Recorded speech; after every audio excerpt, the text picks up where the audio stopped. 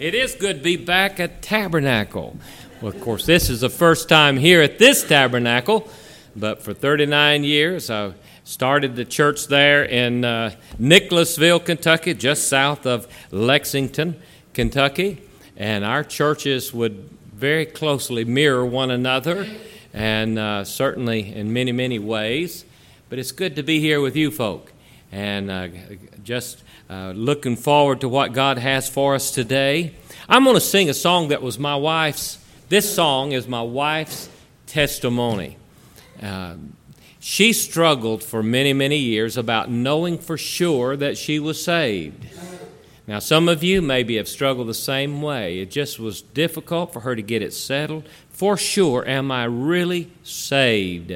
She grew up in a church that was somewhat Calvinistic and really did not deal with you about salvation.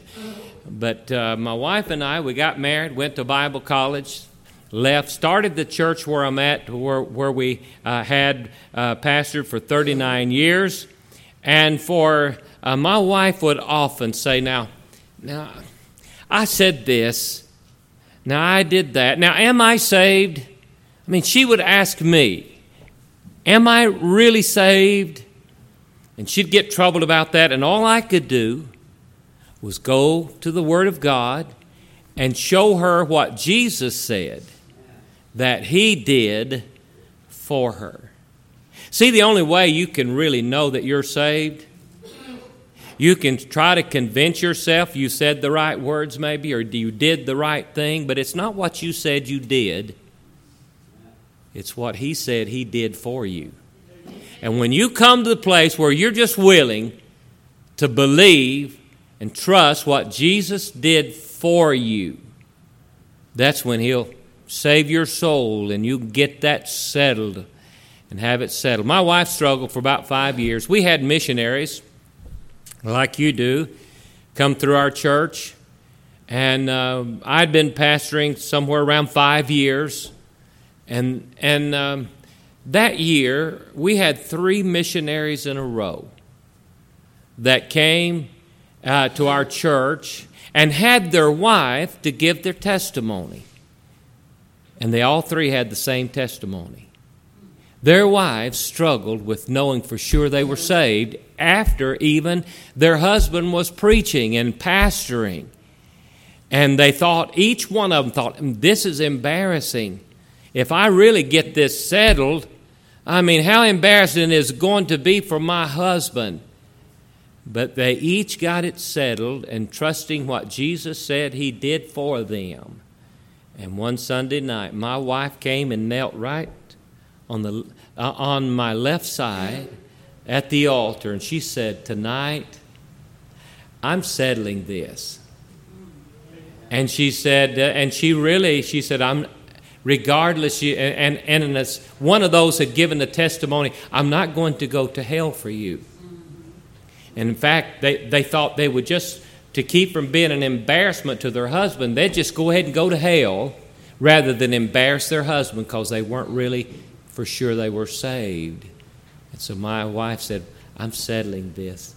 I'm trusting what Jesus said He did. And I just took my Bible and showed her again what Jesus said He did. And she got that settled that night. And that's been, well over, I guess, nearly 35 years ago.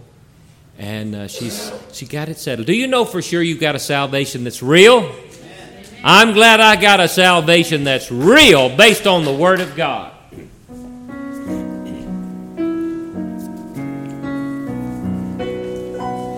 But it's real, it's real. Oh, I know it's real. Praise God, the doubts are settled. For I know it's real. Oh, how well do I remember how I doubted day by day, for I did not know for certain that my sins were washed away. When the Spirit tried to tell me I would not the truth receive, I endeavored to be happy and to make myself believe. But it's real, it's real. Oh, I know it's real. Praise God, the doubts are settled, for I know it's real. When the truth came close and searching, all my joy would disappear, for I did not have the witness of the Spirit bright and clear. If at times the coming judgment would appear before my mind, oh, it made me so uneasy, for God's smile I could not find. But at last I tired of living such a life of fear and doubt, for I wanted God to give me something I would know about, so the truth would make me happy and the light would clearly shine, and the Spirit give assurance that I'm His and He is mine. But it's real, it's real. Oh, I know it's real. Praise God, the doubts are settled, for I know it's real. So I prayed to God in earnest, and not caring what folks said, I was hungry for salvation. My poor soul, it must be fed. Then at last by faith I touched Him, and like sparks from smitten steel, just so quick salvation reached me. Oh, bless God, I know it's real, and it's real, it's real. Oh, I know it's real. Praise God, the doubts are settled, for I know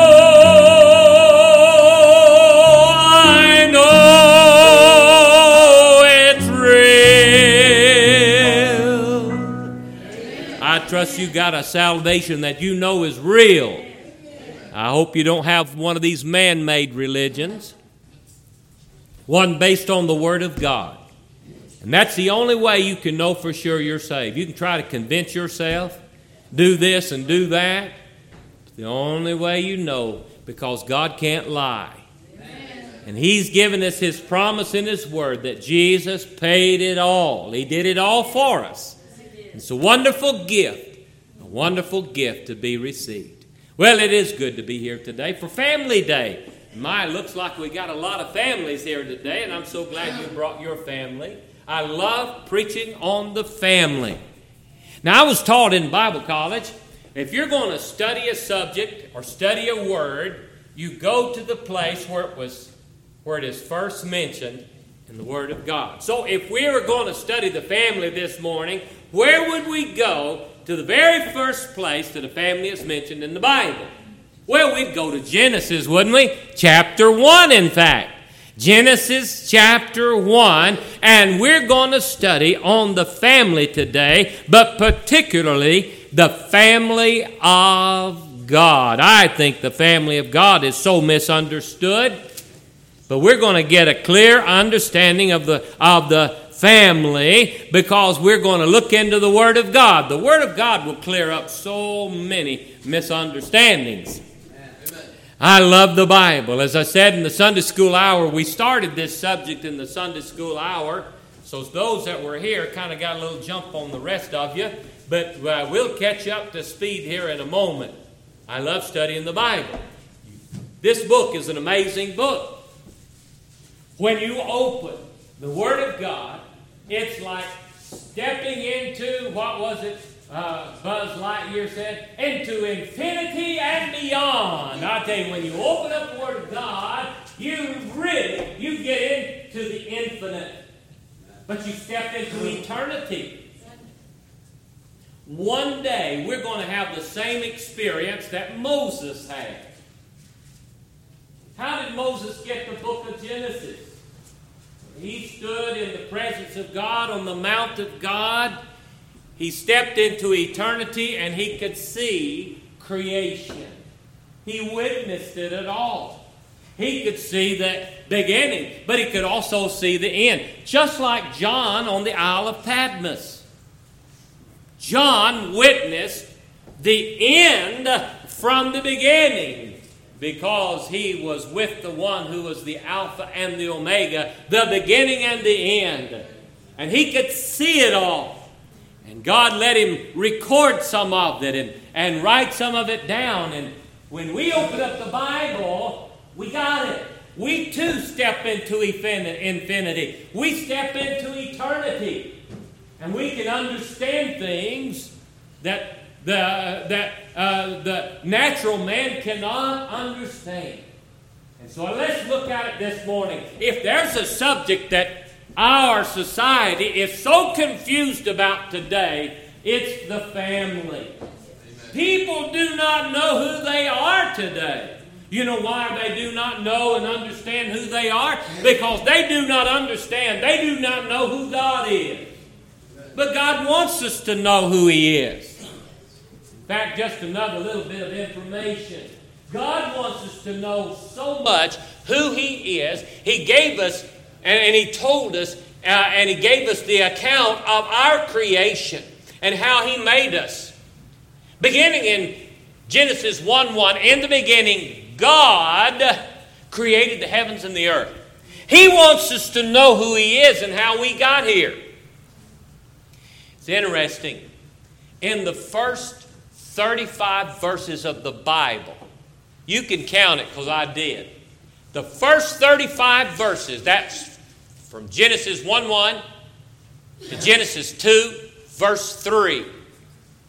That's the first 35 verses of the Bible. Do you know that God tells us all about how we got here and how He made this world? And He tells us who made it 35 times. I said 35 verses. That's 34 verses. In the first 34 verses of the Bible, God tells us who made it 35 times. I mean, normally, if we were to say, let's just pretend. Let's pretend. Did by any chance, did Brother Jack make this pulpit? But Brother Jack Harvey by chance? Let's say he did. Let's say Jack Harvey made this pulpit. All right? It's beautiful. Beautifully made. Wonderfully made. And I'm trying to think maybe what the material is. It doesn't look like oak. Maybe maple. A maple wood. Let's suppose Jack Harvey wanted a pulpit, so maybe he would tell you how this pulpit got to be here. And he would use 34 statements about how this pulpit got here, and he would say it something like this. Jack Harvey wanted a pulpit. Jack Harvey sat down at a drawing table. Jack Harvey drew out the plans for a pulpit. Jack Harvey went out into the woods. Jack Harvey cut down a tree. Jack Harvey took the tree to a sawmill. Jack Harvey cut the tree into boards. Jack Harvey sized the boards. Jack Harvey planed the boards. Jack Harvey, and we told you 34 statements and told his name 35 times. You'd say, I'm not that dense.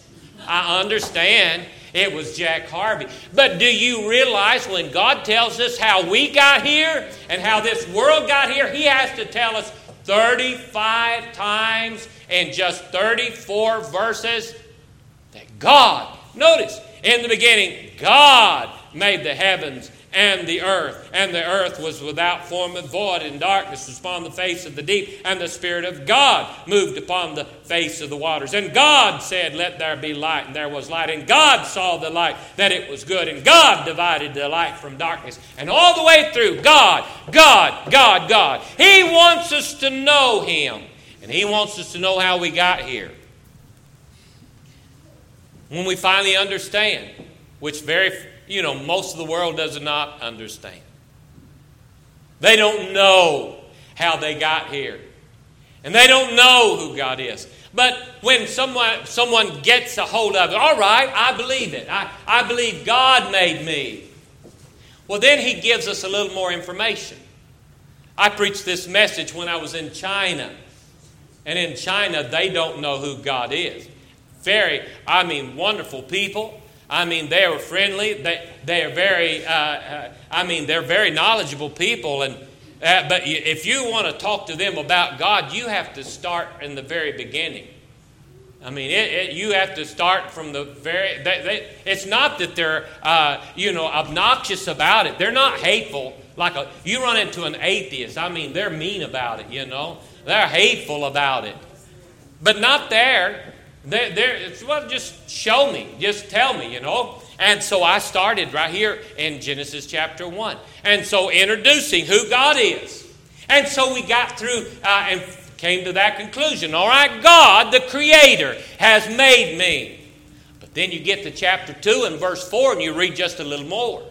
In chapter 2 and verse 4 it says, notice, and these are the generations of the heavens and the earth when they were created in the day that the Lord God.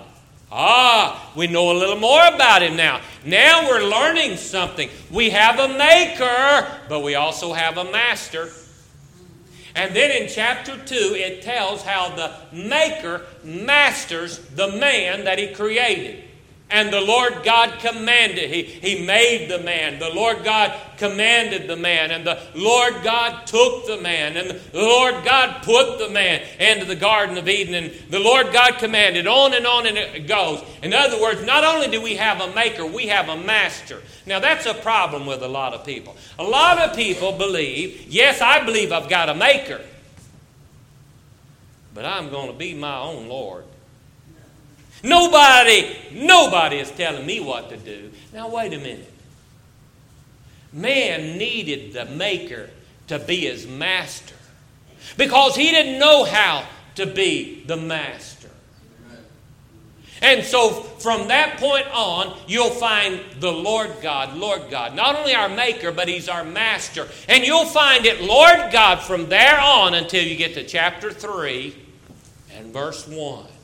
And in chapter 3 and verse 1, there's another character that comes on the scene. Who's this other new character that comes on the scene there in the Garden of Eden? Now, the serpent was more subtle than any beast of the field which the Lord God had made. And he said unto the woman, Yea, hath God said. What's missing? Lord is missing. You know what?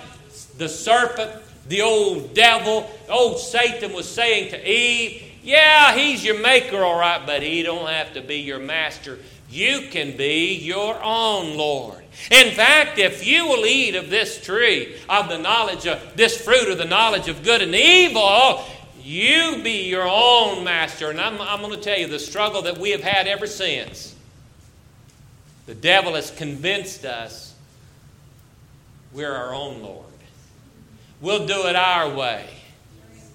And we're going to do what we want to do. And we're not taking orders from headquarters. We're our own master. And you know what happened there in the Garden of Eden? They lost it all. And they became lost. They became confused. Sin came. And sin separated man from a holy and righteous, a loving God. Now we're going to find out something. I want you to come back to chapter 1 and verse 26. This is Family Day. And I want you to notice something here in this passage of Scripture. in verse number 26, and God said, let us make man in our image, after our likeness. God said, I want a likeness. But notice it says us and our, and God is talking. Who is with God? Who is he speaking of when God said, let us make man in our image after our likeness? Now we've already got ahead of you a little bit in the Sunday school hour on this. But when God said let us, and he uses the plural for himself, which we know that God is one God, but he is expressed in three persons. The Father, the Holy Ghost, or the Spirit, and the Son of God. And these three are one. So who is God? We have the Father, we have the Holy Spirit, and we have the Son. And when I said it this way in the earlier session, God in eternity past had a family conference. Have any of you ever had a family conference? You know what a family conference is. That's when you got something major to decide. Or maybe a major decision affects all the family. Or we've had maybe a little disagreement going on in the family. So we're going to have a conference. And we're going to come to an agreement on this thing. We're going to get one on this thing. All right? We're going to all be on the same page. We have a family conference. So in eternity past, God had a family conference. And that family conference went something like this. The Father said to the Spirit and to the Son, I want a likeness. Let us make a likeness to us. We'll make a likeness like we are. And they were in absolute agreement on this. Now, we don't have time to really break this all down, but you know that the Bible says that before the foundations of the world, he knew you. I mean, the plan was set in this family conference. And we know, by the way, this whole book right here that we have, this amazing book, it tells us the whole story. How that from the beginning, when God had this conference, he knew what would happen. He knew we would fall. He knew we would sin. He knew we would be lost. He knew what would happen. But they made the plan anyway. Make the likeness would fall, but the Father said, we want to redeem fallen man. And the Son said, I will go. And I'll take their sin, and I'll take their failure, and I'll take the fault all upon myself, and I'll take the payment. The Holy Spirit said, and I'll raise you back from the dead. And they were in absolute agreement on this before the foundation of the world. So in eternity past, God said, I want a likeness, and I'll never give up on that likeness. Though I know he'll fall, I know he will sin. I know he will be separated from me, but I'm going to make it possible that they'll be brought back into my likeness, back into our family. And so this is the conference in eternity past. Now this is wonderful to think about. So who is the family of God? Again, we named the family of God in Ephesians chapter 3. In Ephesians chapter number 3, we read concerning the family of God is named here. It says in Ephesians 3 and verse 14, for this cause I bow my knees unto the Father of our Lord Jesus Christ, of whom the whole family in heaven and earth is named. Now we got the Father, we got the Son. In verse 16, that he would grant you according to the riches of his glory to be strengthened with might by his Spirit in the inner man. There's the family of God. Who is the family of God? The Father, the Holy Spirit, and the Son. And these three are one. We're not talking about three families. We're talking about one family. And this family is co-equal. Just like if you've got a family, your family is co-equal. There is no equality within the family. And husbands and wives, husbands, if you're treating your wife like you're like an equal, you got a marriage that's degenerated. She's not your equal. She is one and the same with you. There's to be no division. When you start striving for equality, that's where your arguments come. And that's where your fussing and fighting come. But when you can see yourself not as two equal halves striving for equality, but one whole. Amen. And when you got your family, you can see your family. Those children, they're not less than you are. They're as much equal to you. The family is co-equal. There is no separation. There should be no division. The family is one, made like to the family of God. So God said, let us make man in our own likeness. So what did God do? How did He do that? He said here, so God created man in His own image. In the image of God created He him. Male and female created He them. And God blessed them. And God said unto them, be fruitful and multiply. There's the likeness to God. The best demonstration, the best model you can try to define God is what God wanted in the likeness of family. The father of the home, like God the Father. God the Father said, I'm going to make a likeness. I want a likeness to myself, so I'll make the male. I'll make the father. Holy Spirit said, I'll make a likeness to myself. I'll make the mother. The Holy Spirit. Mother, you're the Holy Spirit of the family. By the way, there's no inequality there. You just got a different role, that's all.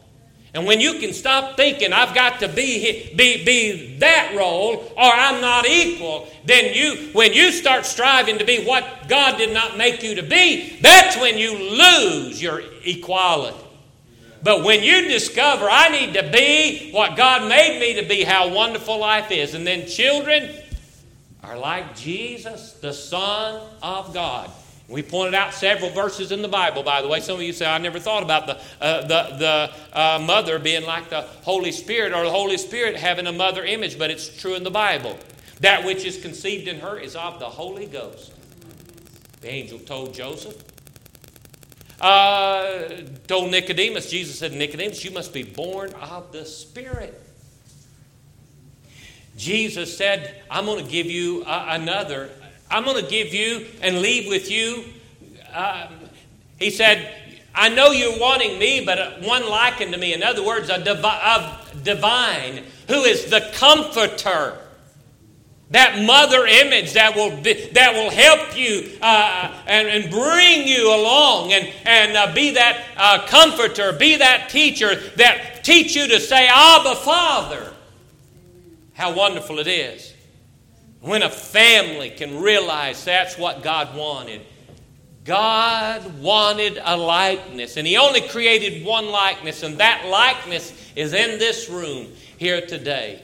God wanted there to be a you. Now tonight's service, we're going to look at it on the individual basis.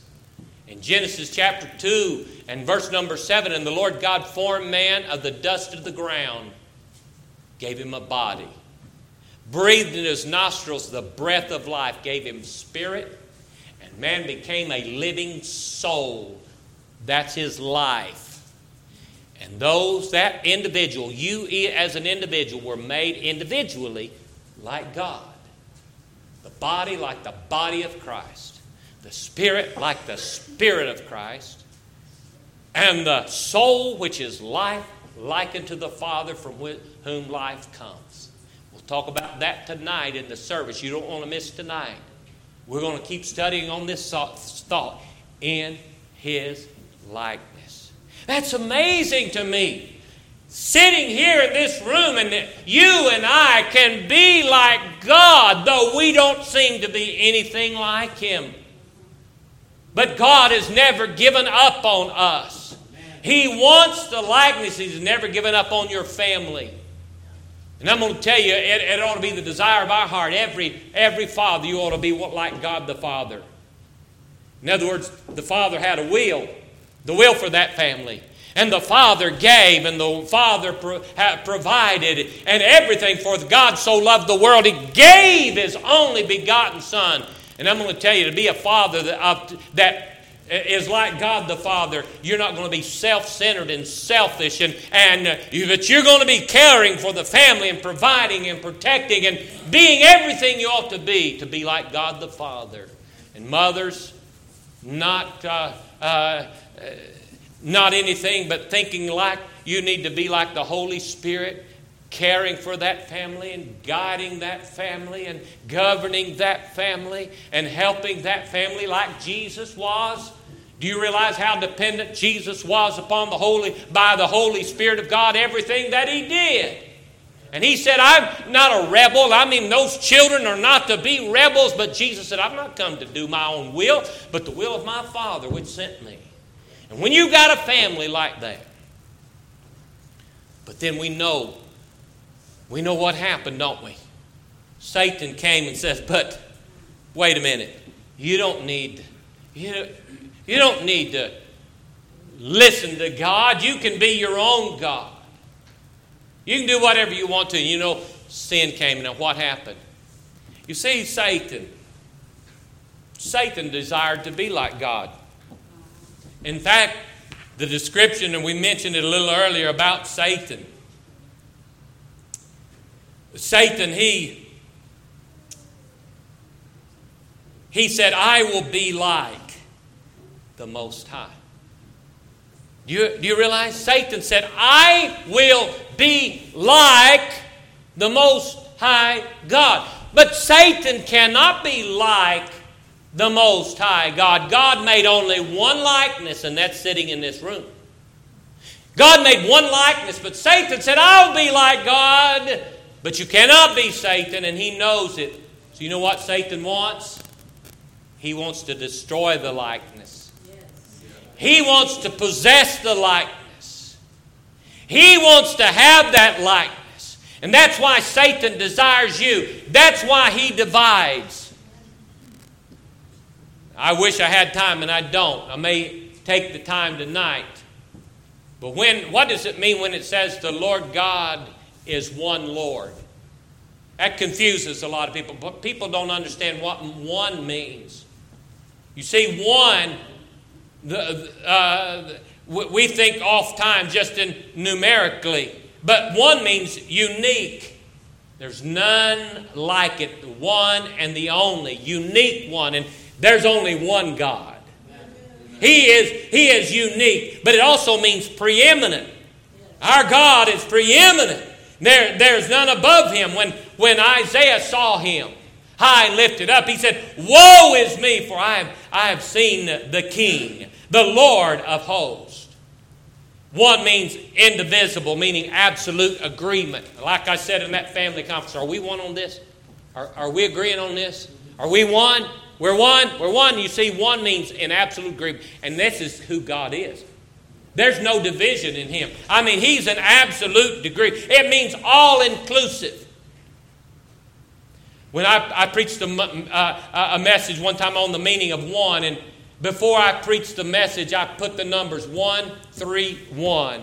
Taped them to the pulpit. 1, 3, 1. What's odd, before I did that, the last song that was sung, and I never planned this, the song lyric said, let's turn to 131. Christ is all I need. I knew I was preaching the right message that morning. 131. Then I got up there and I said, I didn't tell him to do that, but I taped those numbers. 1, 3, 1. I said, how many numbers is that? Some people say, well, that's 3 numbers. No, it's one number. 131 is one number. Sure, it's made of 3 numbers. But 131 also includes all. There's 131 ones in 131. And let me tell you, as that song we sung, 131 was, Christ is all I need. Christ is all I need.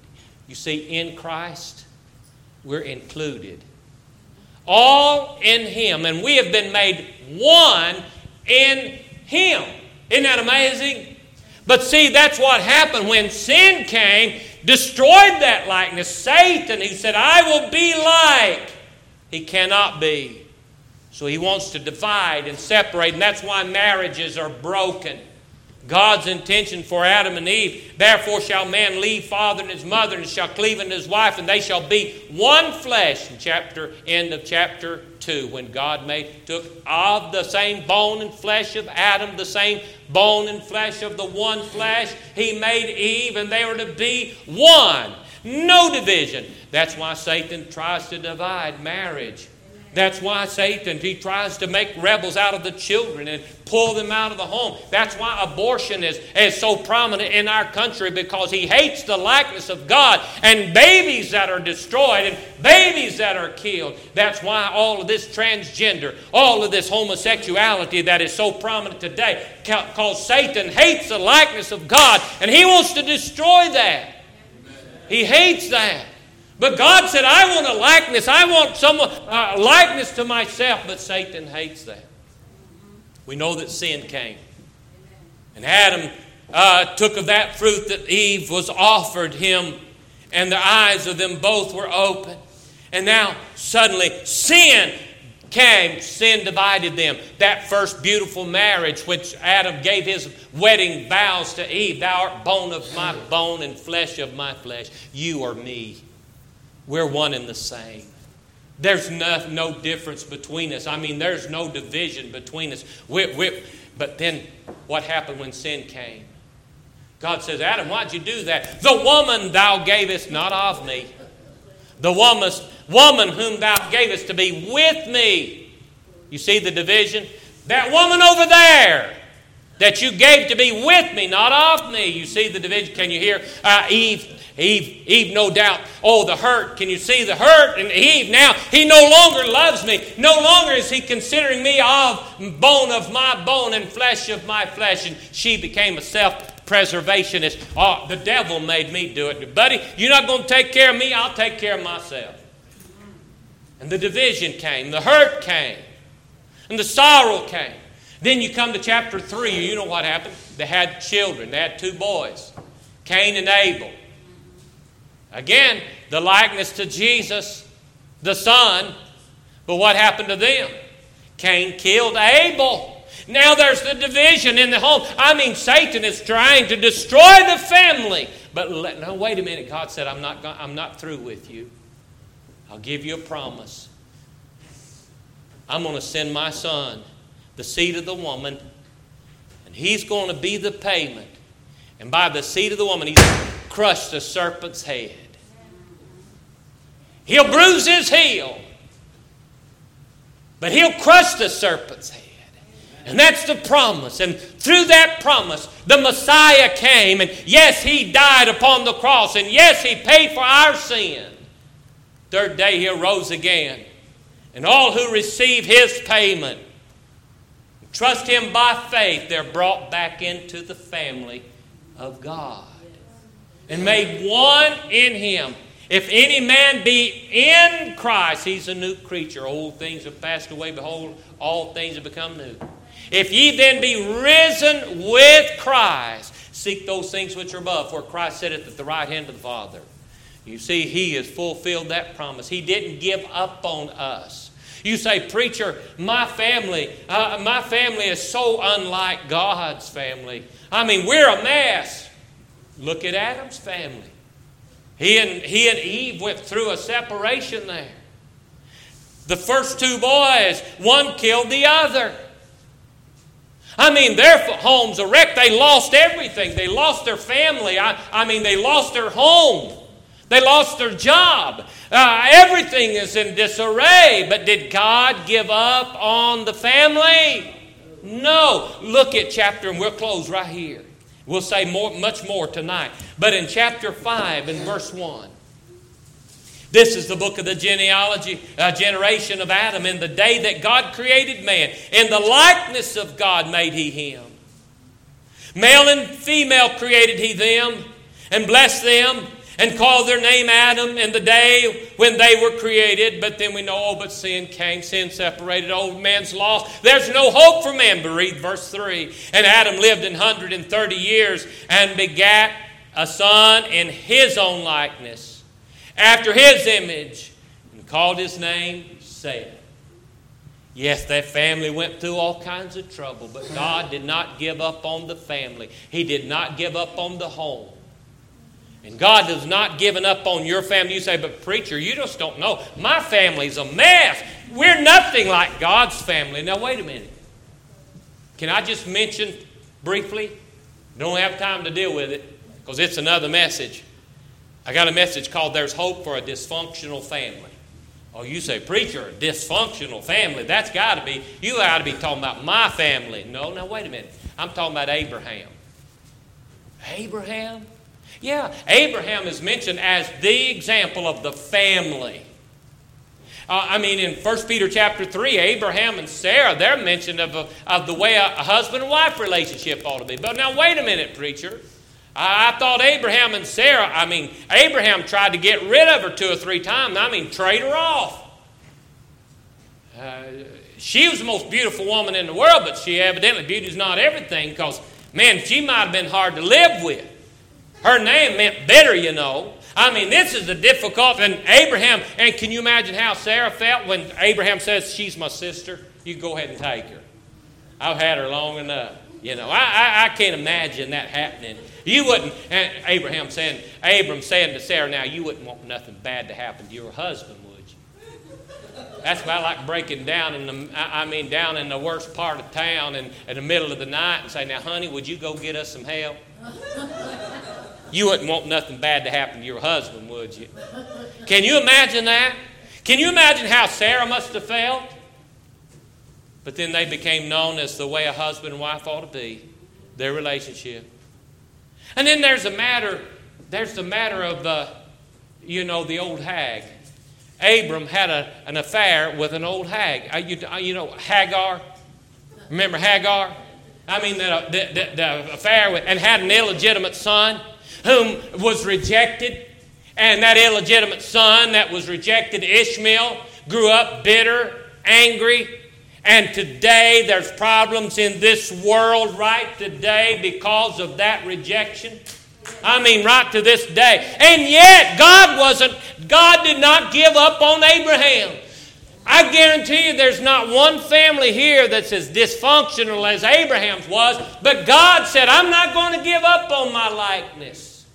He won't give up on you. Yes, you may have trouble and you may have problems. But I'm going to tell you, if you'll bring them to God, He'll take care of that. He'll restore that home. And what a promise, what God has promised us. But I'm going to tell you where it all begins. The only way we could be in the likeness again is through Jesus. It was Jesus that brought us back into His family. And He said, don't pray God which is in heaven, but pray our Father. He didn't say, I pray to the Father of Jesus. No, pray our Father, my Father, which is in heaven. You see, the only way we could get back into the family, Jesus had to bring us into the family. Now, here's the question. The Baptists can't bring you into the family. The Catholics can't bring you into the family.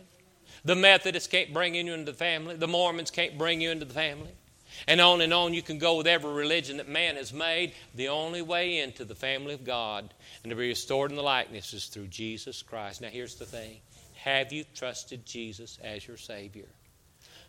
For by grace are you saved through faith, and that not of yourself. It's the gift of God, not of works, lest any man should boast. Neither is there salvation in any other, for there's none other name under heaven given among men whereby we must be saved. Only the name of Jesus. that if thou shalt confess with thy mouth the Lord Jesus Christ, shalt believe in thine heart that God raised him from the dead, thou shalt be saved. For with the heart man believeth unto righteousness, with the mouth confession is made unto salvation. For whosoever shall call upon the name of the Lord shall be saved. Are you in the family of God? Your family need him? Today's the day. Let's bow our heads. Heads bowed and eyes closed. While our heads are bowed and eyes are closed, I want you to think just a moment with me. Am I in the family of God? Are you in the family of God? You only get in by Jesus Christ. He's the only way. Have you trusted Jesus Christ as your Savior? Without him, you are as lost, you are as separated as Adam and Eve were in the Garden of Eden. But if you will take him at his word and the promise that God gave of his Son, he'll receive you. While our heads are bowed and eyes are closed, how many lift up a hand and say, Preacher, I know there was a day I trusted Jesus as my Savior and he saved me. Would you slip up your hand? How many know you're saved? Would you raise your hand? Wonderful, wonderful, wonderful. You may take your hand down. How many of you say, Preacher, I'm not sure. If I were to die today, I'm not sure that heaven's my home, that I'd go to live in his home. Jesus said, let not your heart be troubled. You believe in God, believe also in me. For in my Father's house are many mansions. If it were not so, I would have told you, I go to prepare a place for you. And let me tell you where he went to prepare that place. He went to the cross to prepare that place. But he gave the promise, I'll come again. That third day, he came again. He arose. And listen, if you will, he'll save you. You that could not raise your hand for certain, would you be concerned enough to lift your hand and say, I'd like to know for sure I'm saved? God bless you. I see that hand. You can take it down. Will there be somebody else? Preacher, I don't know for sure I'm saved. I sure would like to know how to go to heaven and how to be in the family of God. Pray for me. Would you slip up your hand? Would there be another?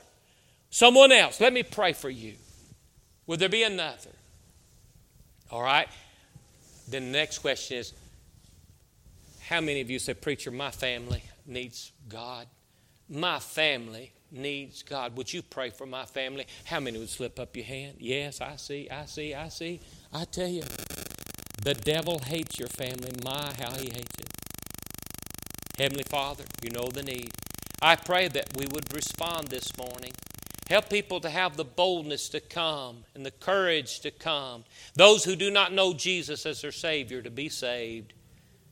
And those, Lord, that maybe their family is in chaos, I pray they'd come and trust you to restore that family and that home and that life. And maybe their life is broken.